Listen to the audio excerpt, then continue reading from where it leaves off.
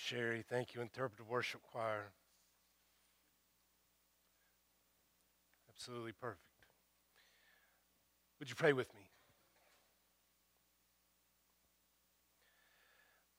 God, as we hear this prayer sung over us, as we witness it being interpreted through the worship choir, God, we pray that this next moment would be just as meaningful for our formation as disciples of your Son, Jesus Christ. And may your preacher be nothing more than just a vessel, an instrument of your grace. Amen. One of the greatest contributions that Methodism founder John Wesley made to our understanding of the Christian faith is the way in which he framed the means of grace. The means of grace are a way that God works invisibly in disciples, hastening us, strengthening, and confirming faith so that God's grace pervades in and through disciples. So what are some means of grace? Well, there's communal means of grace, communal practices, such as sharing together in Holy Communion, baptism, Bible study, small groups, life group participation, seeking justice and oppression in whatever forms they may, seeking justice and ending oppression in whatever forms they may present themselves. And then there are some individual means of grace, such as doing good works, visiting the sick and imprisoned, feeding the hungry, reading Scripture, studying Scripture, attending worship. And then, of course, there is that individual means of grace known as prayer. It can also be a communal one, but today we want to talk about it as an individual means of grace, prayer. My pastoral experience and also through a lot of reading, I've come to the conclusion that the means of grace that people struggle with the most is prayer. Well, prayer and reading Leviticus. I once had a close friend remark that they felt that they were better equipped to end world hunger than they were to pray. Perhaps some of you feel the same. It's okay. You do not have to feel ashamed. Prayer, as an individual means of grace, prayer can be tough. Jesus, in the greatest sermon that has ever preached, takes time to address prayer because prayer is hard. Prayer is hard like putting together furniture from IKEA is hard. But just as instructions from IKEA help some, so too does Jesus' instruction on prayer from the Sermon on the Mount. I would go so far as to say that what Jesus offers in the Sermon on the Mount with the Lord's Prayer are not only instructions on how to pray, but actually the Lord's Prayer can be used as a blueprint for prayer. Knowing prayer is hard. I thought it would be fun this morning to take a look at the Lord's Prayer as a blueprint for how to pray. Break it down a little bit. After all, Jesus does say, pray then in this way. Pray then in this way. It is instructive. Pray then in this way. So how does it begin? Our Father, who art in heaven, hallowed be thy name. What I want you to notice here is that in Jesus' model prayer, it begins upon calling about the name of God, calling upon the name of God in a praising sort of way. It's calling upon the name of God. It's getting God's attention. Prayer should always seek to get God's attention. It's like when my kids want something.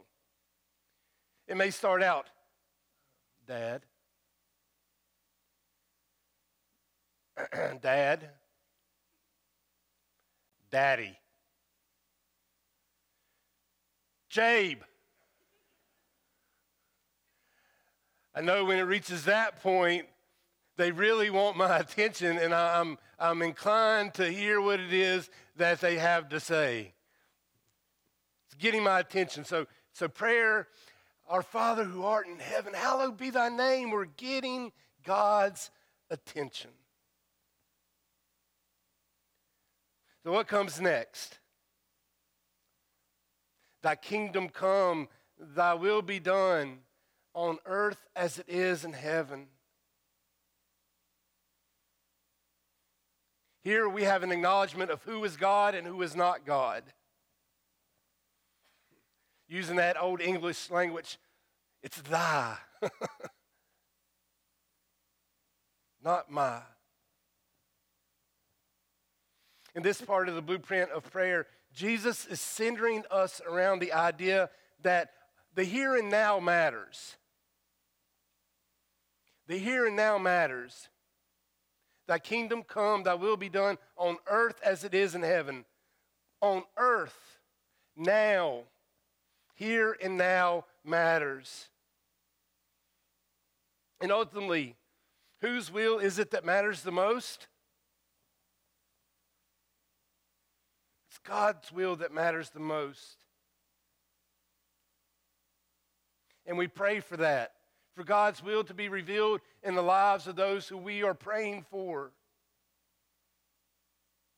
And here in this part of the prayer, we pray for the needs of others, acknowledging that God alone is responsible for all that is, and God is the one who can make all things right as they should be. Thy kingdom come, thy will be done, here and now on earth as it is in heaven.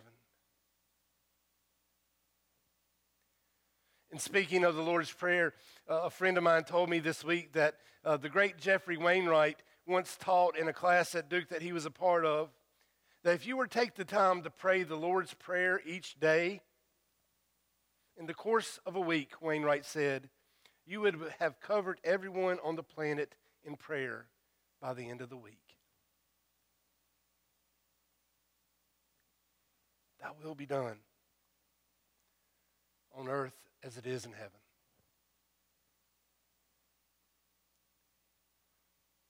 Then Jesus moves us to the part of the prayer that we say, give us now our daily bread. We pray for daily bread. We pray for God's provision in our lives. We pray for ourselves. Praying for ourselves is kind of strange. It's not easy for most of us. Some folks actually promote that you don't do it. I was taught, don't pray for yourself. Pray for everybody else and just hope somebody's praying for you. But I promote praying for yourselves because I need it. I need help. And I have an awareness that I need help. Lord, help me. Give me this day my daily bread.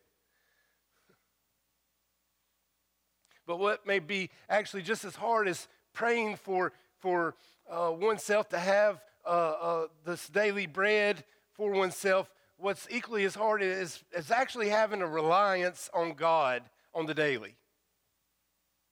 An actual reliance on God.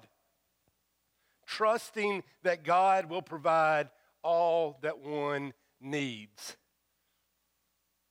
And letting go of it, naming it in this communion with God through prayer. Lord, whatever I need, give it. And trusting that will happen. But let's face it. We pray for daily bread yet we know where McDonald's is. And we can whip right through the drive-thru.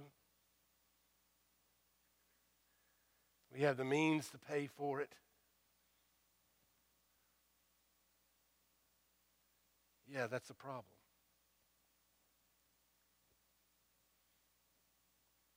A big part of prayer is surrendering to the fact that there are things that you need that McDonald's cannot provide. It's 2023, Pastor. I should also add Amazon cannot provide.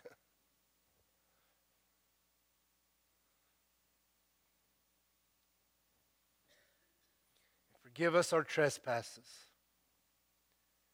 as we forgive those who trespass against us. This part of the prayer is so important that at the end of this section of the Sermon on the Mount, if you look at the text from Matthew 6, you will notice that Jesus actually takes time at the end of the prayer to reiterate, "For if you forgive others their trespasses, your heavenly Father will also forgive you. But if you do not forgive others, neither will your Father forgive your trespasses." A little extra emphasis. It's kind of like the Lord who forgave years and years and years worth of debt to a slave. And that same slave, in turn, refused to forgive just a couple of weeks' worth of debt to another. And the Lord said, "Why? Didn't I forgive you a lot? You couldn't just forgive a little?"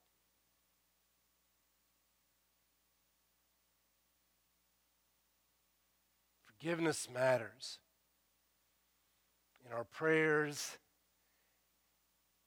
and in our lives.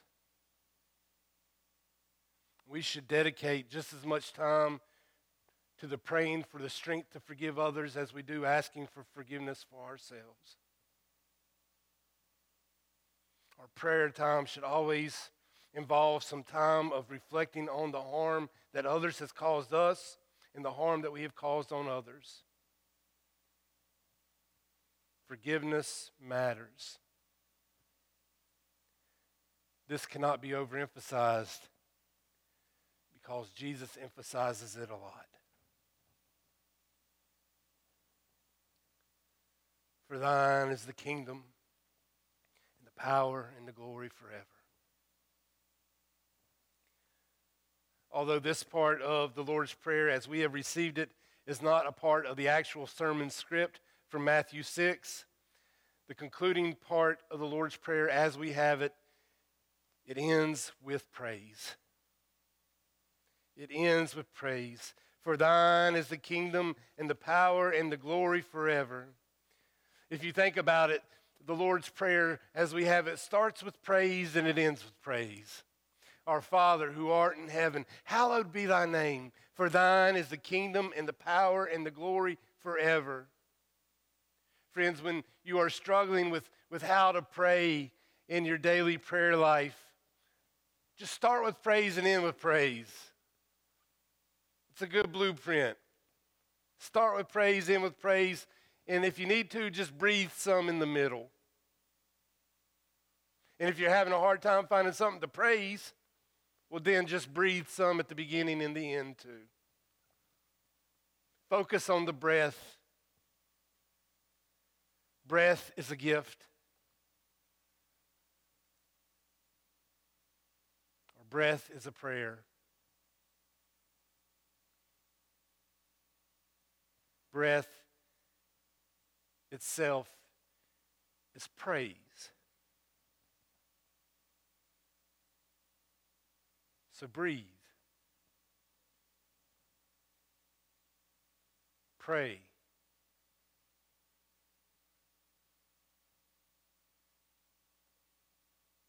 Start somewhere.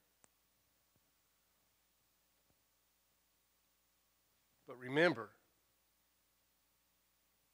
In prayer, you are not starting a conversation from scratch.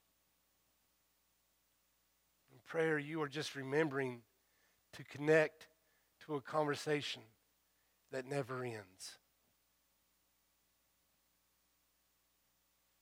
And always remember, when struggling to pray, or even if you're not struggling, you can always pray then.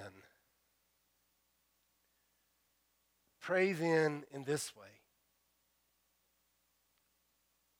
Our Father, who art in heaven, hallowed be thy name.